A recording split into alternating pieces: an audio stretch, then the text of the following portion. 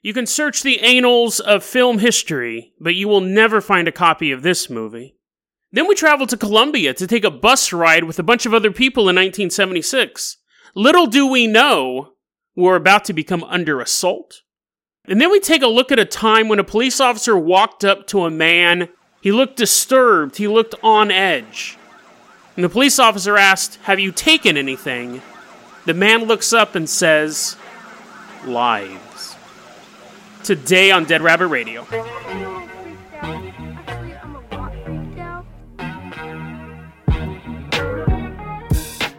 Hey everyone, welcome back to another episode of Dead Rabbit Radio. I'm your host, Jason Carpenter. I'm having a great day.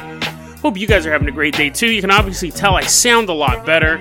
I feel a lot better. I think I actually am slightly allergic to alcohol. Apparently that's a thing. Because I got sick. Like, I didn't go to bed till like 4 in the morning, and I slept for maybe 2 hours. Oh, it was awful. My tummy hurt. My little baby tummy. My mama came over to burp me. That didn't help. My little tummy hurt. It didn't help that I ate a ton of food either. So, I mean, it was my fault that I got sick, but just thinking about alcohol, so I think I might actually be allergic to alcohol. Or I combined red wine, hard cider, and Steel Reserve, the most wino of all beers. But Steel Reserve is pretty good. I only drink 3 times a year. That was the one. I'm not going to drink 2 more times before December 31st, but I am going to welcome one of our legacy Patreons right now, Natty the Gnat. Natty the Gnat, little bug flying around, bzzz, lands on my shoulder, shake a little hand there, little proboscis or whatever it is. I hope that's what I'm shaking. Natty, you are going to be our captain, you're going to be our pilot this episode. If you can't support the Patreon, totally understand, just help spread the word about the show. Really, really helps out a lot. So Natty the Gnat, let's go ahead and hop in that Jason Jalopy. We're going to drive off to a place many people never thought existed. No, it's not a safe street corner in New York City. This is a film set. We walk in. You're like, Jason, film sets exist? Why'd you do that dramatic pause? We walk into this film set, and you very quickly realize, 1, this episode is not appropriate for kids. 2, I mispronounced anals on purpose. And 3, this is a porn set. This is a live porn set, and the director's like, action. We see, like, this girl sitting there, and you're like, Jason, seriously? I'm like, no, this is going to get weird. Not, they're not going to fall in quicksand weird. But just wait. So there's this girl, she's wearing, like, a pink ball gown dress. She's sitting on a bed. And in walks Mario from Mario Brothers. And you're like, what? And I'm like, hold on. It gets weirder. So Mario walks in, he goes, hey, it's me, Hornio. That's his name in this. I guess that's kind of a good pun. His full name is Squeegee Hornio. I don't know where they got the squeegee. You would think that squeegee would be Luigi. No, Luigi's name is Ornio Hornio. So they're not really close to the source material here, guys. And they walk in and they start banging. You assumed Princess Peach. This is Princess Perlina. I don't think you really need a sex name with Princess. That is a sex name. That is a porn name. Anyway, so they're banging this chick. And then you hear, ha, ha, ha, ha, ha. And in walks King Koopa? No, this one's actually kind of clever. It's King Poopa. So, I mean, they're close, right? And King Poopa walks in, and he's like, no, it's my turn to bang her. And they all start having sex with this chick. And this kind of just goes on and on and on until eventually the movie ends. Now, this was a real porn movie. It was called Super Hornio Brothers. And it was filmed in 1993. But what's funny, other than that whole setup, is it wasn't lost media. People didn't even think it existed. Like with lost media, they'll go, well, I know there was that show on Nickelodeon called like Crybaby Lane, and I remember seeing commercials for it, but I've never found it since. And people start scouring the internet and they find the guy who directed it and all that stuff. No one even knew this movie existed until like really, really late in the game, someone was posting screenshots of Ron Jeremy dressed up as Mario. And they're like, what movie is this from? And no one could ever figure it out. People are like, was this like a costume party or something like that? No, what happened was they shot this movie called Super Hornio Brothers. It was filmed in 1993, so that would have been around the time of the Super Mario Brothers movie. And they even had a sequel. So the setup is, if it needs a plot, King Poopa wants to get into our world. And in the movie, he had to get a crystal, I think. Dennis Hopper was trying to steal this crystal the whole time. He's like, can I smoke it? Can I crush it? Can I snort it? It'll just take you to another world. You can blow up the World Trade Center, though, and he's like, I'll do that. That was weird. I mean, as a kid, you're just like, whoa. I remember really liking that movie as a kid, because I was an idiot, right? All children are idiots. And let me diverge real quick here. I did this once, on accident. I watched Super Mario Brothers, the movie. And then probably about 6 hours later, I watched Tron Legacy. It's the exact same film. The exact same film. They even, like, the guy gets sucked into the computer, obviously, but even plot points, like he outrun, in both movies, they get away from the bad guys because they go to the Outlands. But they have all these same plot points, and the whole movie is about the guy trying to get into the real world, and they're fighting over this MacGuffin to do it. It's the same movie. Tron Legacy is much better, even though it's the same plot, but Super Hornier Brothers. This is what I'm supposed to talk about. It's not a movie podcast. Super Hornier Brothers. So in the movie, Dennis Hopper wants to crush up this giant crystal and snort it, and then he'll go into our world and he'll blow up the World Trade Center. That actually happened in the movie. And in real life, unfortunately. He doesn't need a crystal. He doesn't need a data disk from Flynn. He needs a bathtub full of semen. So that's where we're going with this, right? That's where we're going with this. There's a bathtub full of semen, and he's either going to use it to power some sort of machine, or I would assume he would jump into it, because it's a porn set, right? You're not going to have a bathtub full of semen unless it gets on someone. But he falls into it and melts, and that's the end of the first movie. There's 2 of these. Then there's Super Hornier Brothers 2. Everyone comes to the real world. So King Koopa was actually, like, successful. He, like, re-digitizes. He re-spermatizes in our world. And he wants to have kids. So how do you find kids? How do you find love in New York City? You go find a prostitute, and that's pretty much that plot point. And then a PC computer blows up. A big old CRT monitor blows up, and he gets sucked into limbo. Originally, so really it's 2 movies that are missing. Originally, it was one long movie. And it's funny because this is how the porn industry works. This is so funny. I was reading this quote. I got a lot of this information. Kotaku did a really good article on this. The long, hard search for the infamous Mario porn. And in this article, here's this quote. The director, Buck Adams, was asked by Midnight Video to trim the 37-page script. That's all they had. That's all you need. Buck Adams was asked by Midnight Video to trim the 37-page script, split the film into 2. So that's why there's 2 of them. They took 37 pages. So each movie's now, only 18 pages long. Split the film in 2. And he had a shooting schedule, and the studio's like, no way. You expect us to shell out that much money for a 3-day shoot? And he's like, come on, man, this is my magnum opus. This is going to be my Dunkirk. And they go, we don't know what that is. This is back in 1993. As far as they know, he's talking about rescuing a bunch of British people from the beach, but just kind of shake his head, and they go, no. 3 days for a porn movie, for 2 porn movies at this point, that's impossible. We will let you shoot these 2 movies now if you shoot them in 2 days. So he shot 2 porn movies in 2 days. He's feverishly up all night. He's writing scripts. He's like, oh yeah, this scene's really good. Then he has to take like a 15-minute break. He's smoking a cigarette. He starts writing again. He's like, oh yeah, this scene's really good. Takes a 15-minute break. Goes on and on and on. He writes the movie. I don't know if he wrote the movie. I don't know if there was actually a script. Obviously, there's 37 pages of just moaning noises. The movie is envisioned. The movie is directed. The movie is cast. The movie is made. And Nintendo bought the rights to it right off the bat. And it's sealed in a Nintendo vault, if not outright destroyed at this point.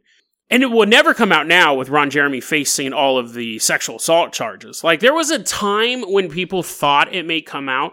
But Nintendo is very, very particular about their film license. Because Super Mario Brothers, not even the porn, that movie was so bad, they're like, we're never doing another movie. That's why there's no Zelda movie or Metroid movie or anything like that. The movie was so bad, they will not do any other movies. And so when this came out, the porn industry is like, oh, we can kind of get away with stuff. Nintendo was like, nope, they bought it.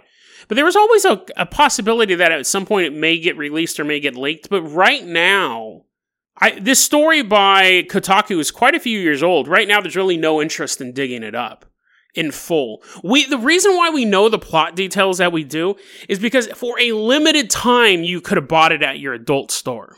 But people would buy porn, watch it a couple times, and then junk it, make room for other things on your shelf. For when you moved from VHS to DVD, you got rid of all that stuff. People would go, oh, I remember seeing that. Someone, I think, has a edited copy of the second one. Like, they have part of the second one, and they've been able to piece stuff together through, like, interviews with cast members. Ron Jeremy was like, oh, yeah, here, I'll talk to you about that. The cops are getting ready to break in his door. He's like, let me hurry up and tell you. Isn't that awful? That's so I mean, it's like, he's up to, like, 40 charges or something like that. 40 sexual assault charges. But anyway, so there's really no interest now in really discovering the movie, because in the end, it's just this big old pervert running around getting paid to be a pervert on the movie set. But it is a lost film, and it's one of the rare ones that people didn't even know existed. No one was looking for it until a picture of a big old gross dude appeared online dressed as Mario. Natty the Nat, let's go ahead and hop in the Dead Rabbit rowboat. We're going to leave behind this disgusting... I see you, not Natty the Nat. Natty the Nat's fine. You, listener, listen to the show right now. I see you inching closer to that bathtub. Don't.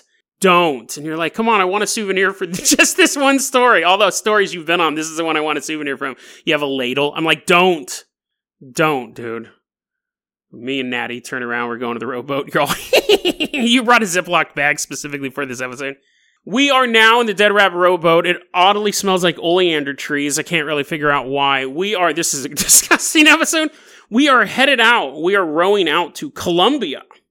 The year is 1976. It's summertime, and it's a nice sunny day in Santander, Colombia. There's a bus, an old rickety bus. It sounds like a bunch of dirt bikes. There's actually 4 dirt bikes tied to this bus, and there's people riding them. There's this old rickety bus that's going up this really isolated road. It's like lots of twists and turns. It's all wooded and stuff like that. It's not a place you want to hang out. But you got to go through it if you want to get to the other side of this mountain, right? So you're driving this bus, and it's full of people. It's going really, really slow, and everyone's just kind of enjoying the scenery or reading a book or wondering about the physics of 4 dirt bikes tied to a bus. And there's a turn in the road, and as the bus is starting to make this turn, someone looks out the side, and they go, what in the world is that? And they see a little tiny dude in the bushes. Just looking at him, he has a grin. Like, what? That's weird. I even heard him laugh over the sound of those dirt bikes. And other people are now crowding that side of the bus, and they look and they see 20 dwarves hiding in the bushes.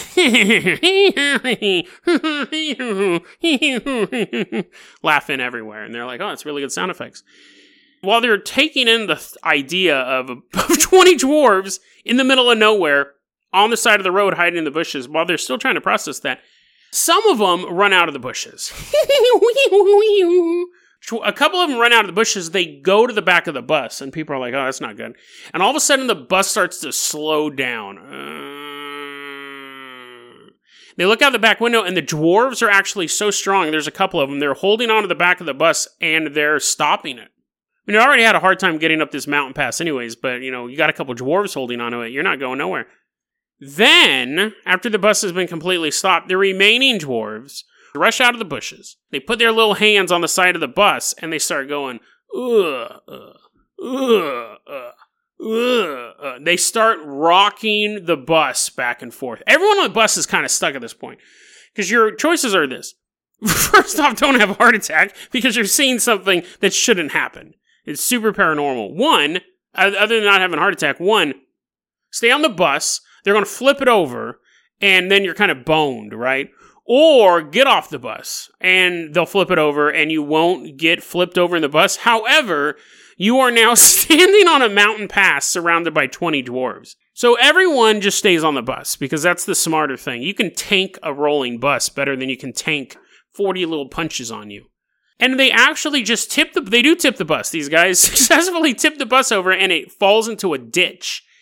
And as people are like, and they fall around in the bus, they can't see anything now. They hear these dudes busting up with laughter. They're having a ball. They thought this was like the funniest thing they've done this millennia. They're laughing so hard. And people are now kind of scrambling up, and they can see out the window again. And they say, they were all laughing, they're all giggling, and then, as if something called them, they all immediately turned and walked back into the forest. At this point, people are getting out of the bus, they're trying to figure out how to get it back, because they're in the middle of nowhere, they have to take care of it themselves. And people are kind of looking in the woods, probably not going off too far. They're probably looking and they see like 30 dwarves in there, 30 more with spears. And some guy's like, oh, I don't see him. I don't see him anymore. But they said they never found him again. It's funny because it's a story that has a ton of witnesses. We don't have the exact day. We don't have a lot of the stuff. I got this from thinkaboutitdocs.com. We don't have a lot of the information that I really like to make it a specific story, to make it super believable. Thinkaboutitdocs.com got it from Salvador Friexdio. And he wrote a book called Los Contactados, which means the contacted. Alien, paranormal stuff, things like that. Or the contactors, maybe. It's interesting because there's a ton of witnesses to see it. There's physical damage done to the bus. But we also always have those stories of ghastly hands that take control of your steering wheel in Britain. That's a real famous ghost story. Or ghosts that cause car accidents. And people sometimes use them to describe bizarre accidents in a certain area. It's probably not true. Like the hairy hands of Britain. I did an episode on a long time ago. Cars driving down the street. These hands appear and they grab your wheel and they start shaking it. That road actually is concave. It doesn't look like it, but it's actually a really perilous piece of road. So it's possible that the car's going off and then people are, I don't know, bumping their heads or just making it up. Telling their insurance company, oh, no, I swear to God, I was a good driver. The hairy hands showed up and the insurance agent's like, oh, not the hairy hands again. It could be something like that. It could be something they're using to explain it away, but it's also possible, you got to look at it on the inverse. When we see these car crashes, these accidents, these stretches of road that people say this is the most dangerous stretch of road in India, this is the most dangerous stretch of road in America, what have you. People go high fatalities, road rage, stuff like that. Why can't we add in, because we already believe in the paranormal, that these things are interfering with our daily lives like that? You have to wonder the next time you hear a news report, and God willing, we never hear another one of these again, but every so often you'll hear a news report about like a train derailing or a bus plummeting off a cliff. Could be a technical error, could be operator error, but it could be something that the world of the paranormal does on purpose. And they may do it simply to get a good laugh. The idea of them injuring us amuses them.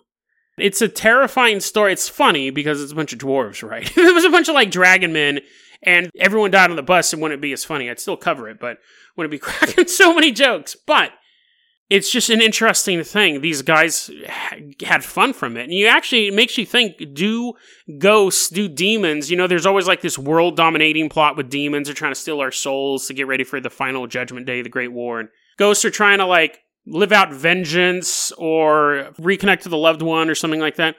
What if they're just doing it for the laughs? It's really boring being dead. You've been a 2 billion-year-old demon.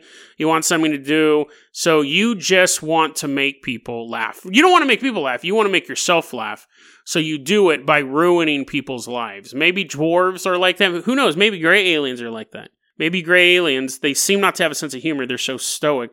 Maybe that is the highlight of their existence, abducting cows and cutting out their buttholes. But that's actually a good segue. We're not going to talk about buttholes, but talking about how demons interact with humans, it's actually a good segue. Natty the Gnat, let's go ahead and put you in the cockpit of the Carpenter Copter. So, Natty the Gnat, let's go ahead. We're actually going to help these guys out, because a lot of times we're jerks to people in stories. Let's put a winch around that bus. We're going to use the Carpenter Copter to get that bus back on the road. And then floor it. We're like flying through the air. The people in the bus are like, ah! We're doing this whole thing. We carry the bus through the air for a couple hours until now we're having fun. Now we're having fun abducting people. Eventually we drop it off nearby where they were supposed to go. They're like, dude, it's like 500 kilometers away. I was like, yeah. We'll give them some gas. And then we bid them farewell. We are headed off to England.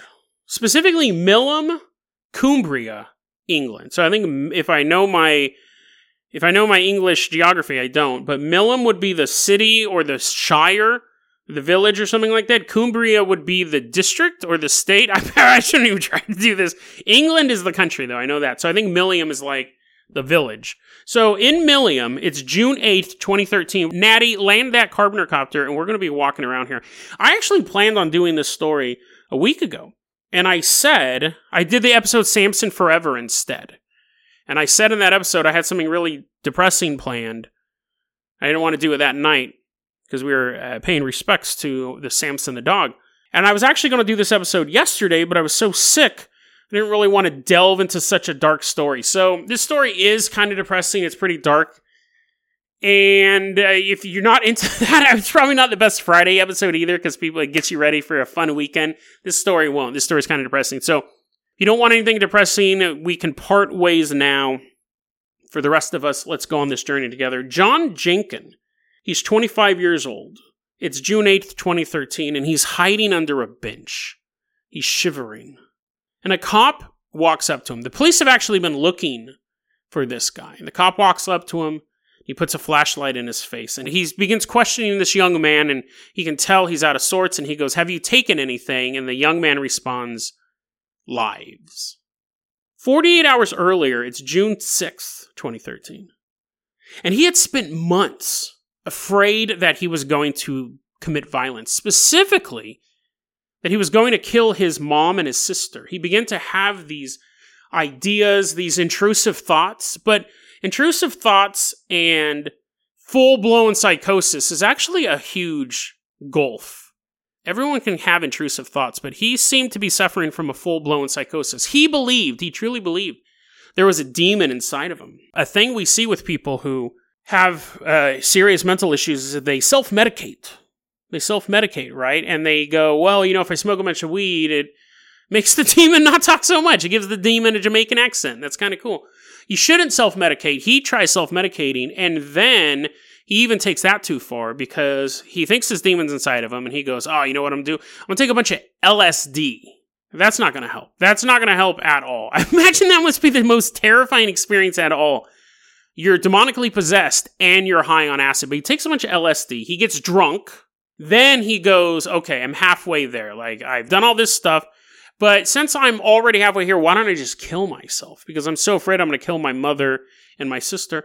So in this same time period, he's drunk, he's on LSD, he begins swallowing pain pills, goes to drown himself, and while he's drowning, starts to slit his wrists. So someone was watching this whole progression. It might have been his friends even.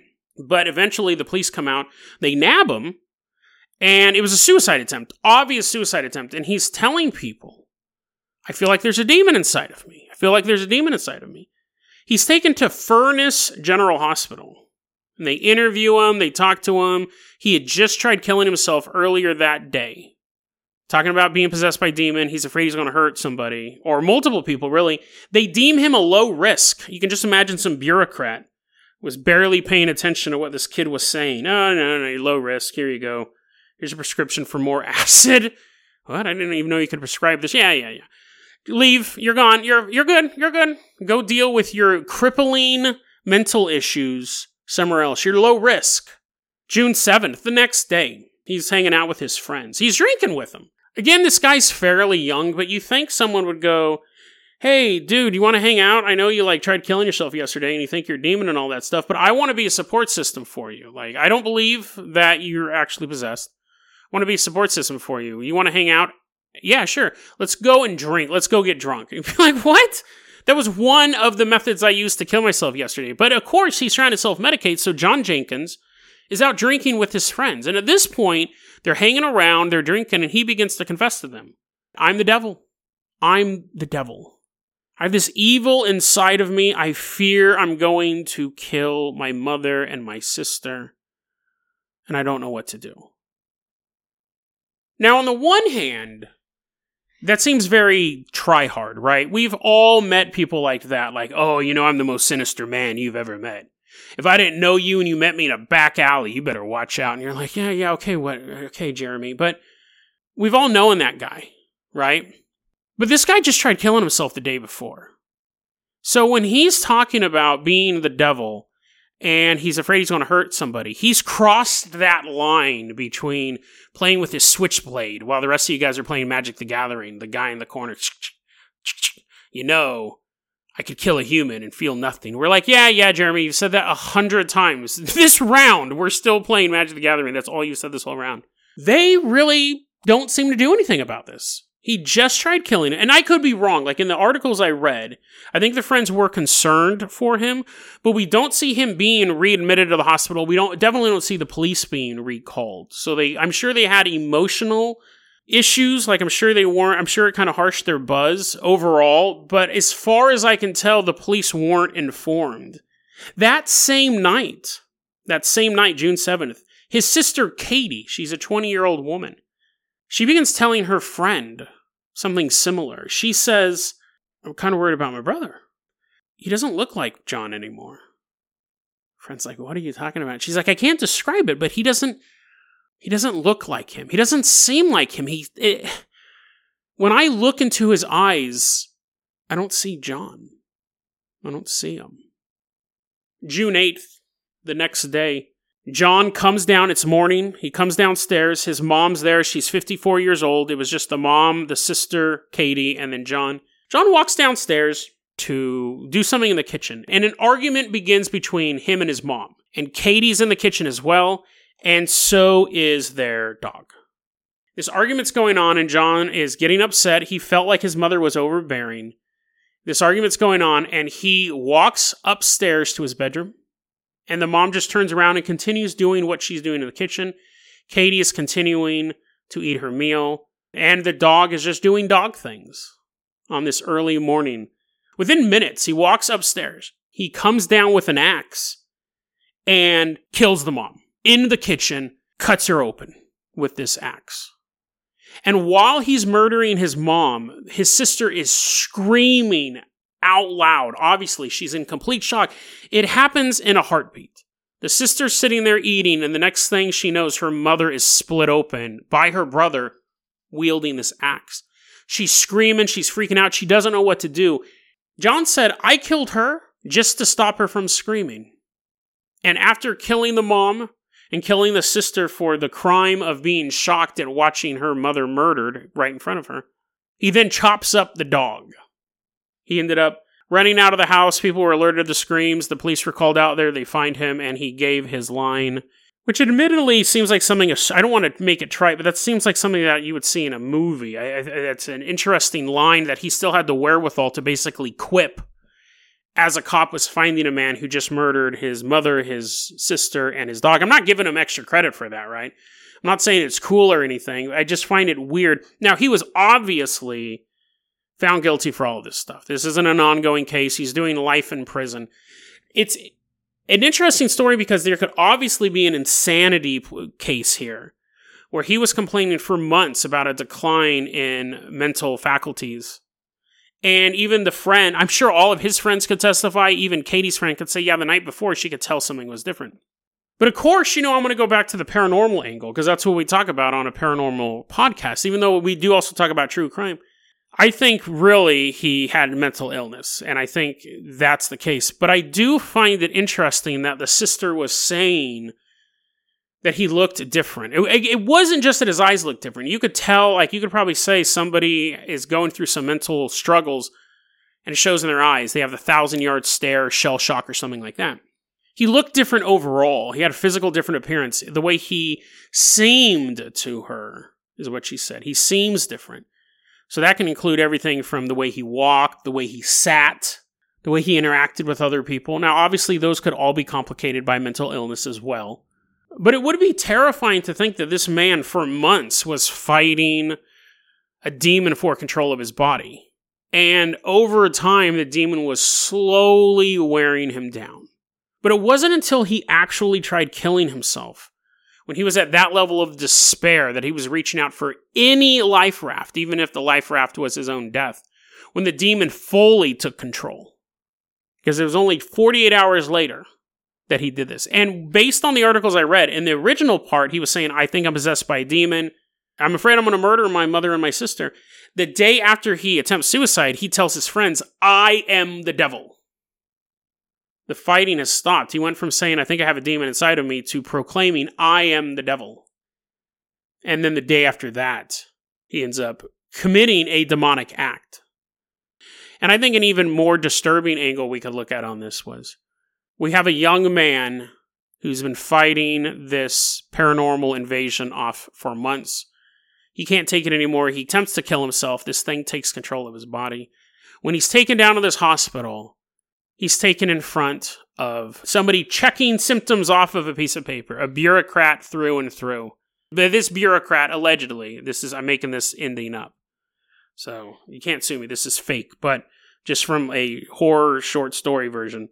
You have this young man, John, come into this ward, You have this bureaucrat who's been working there for years, just always checking off boxes, deeming people low risk, high risk, what have you. And this person also lost the battle a long time ago. So sometimes they see a client come in, and they seem insane to their neighbors. They're always preaching on the street corner, preaching about God's salvation. And this person looks at this old minister and says, high risk, definitely crazy. Who knows what this zealot will do? Sees a mom dealing with postpartum depression. She's talking about dark thoughts, and the bureaucrat looks up at her and goes, low risk, send her home. This person weighs life in the balance with the check of a pin. And this person lost their battle with a demon a long time ago, fully infested, and in the perfect position to continue to cause chaos, because this person would see client after client come into their office and could look at them and know if this person was also in the grasp of a demonic force. So when this person saw John walk in that day, just looked up at him, looked up at the scratches on his arms where he tried cutting himself, looked at the glazed look in his eyes as the drugs were continuing to wear off of him. It's only a slight look. The counselor knows exactly what the answer is as John's walking into the room, because the counselor recognizes something in John, something familiar, something like family. And as John sits down, the counselor is already writing down, low risk, release back into society. It is just one more chaotic element unleashed into the world that's already having a hard time fighting back evil. But that's the counselor's job. That's why they're there. They get paid good money, great benefits, and they get to make sure the foot soldiers are where they need to be to sow demonic destruction. Again, totally fictional. I don't know if any of that's true. I don't know if the counselor is possessed. DeadRabbitRadio@gmail.com is going to be our email address. You can also hit us up at Facebook.com/DeadRabbitRadio. Twitter is @DeadRabbitRadio. Dead Rabbit Radio is the daily paranormal, conspiracy, and true crime podcast. You don't have to listen to it every day, but I'm glad you listened to it today. Have a great weekend, guys.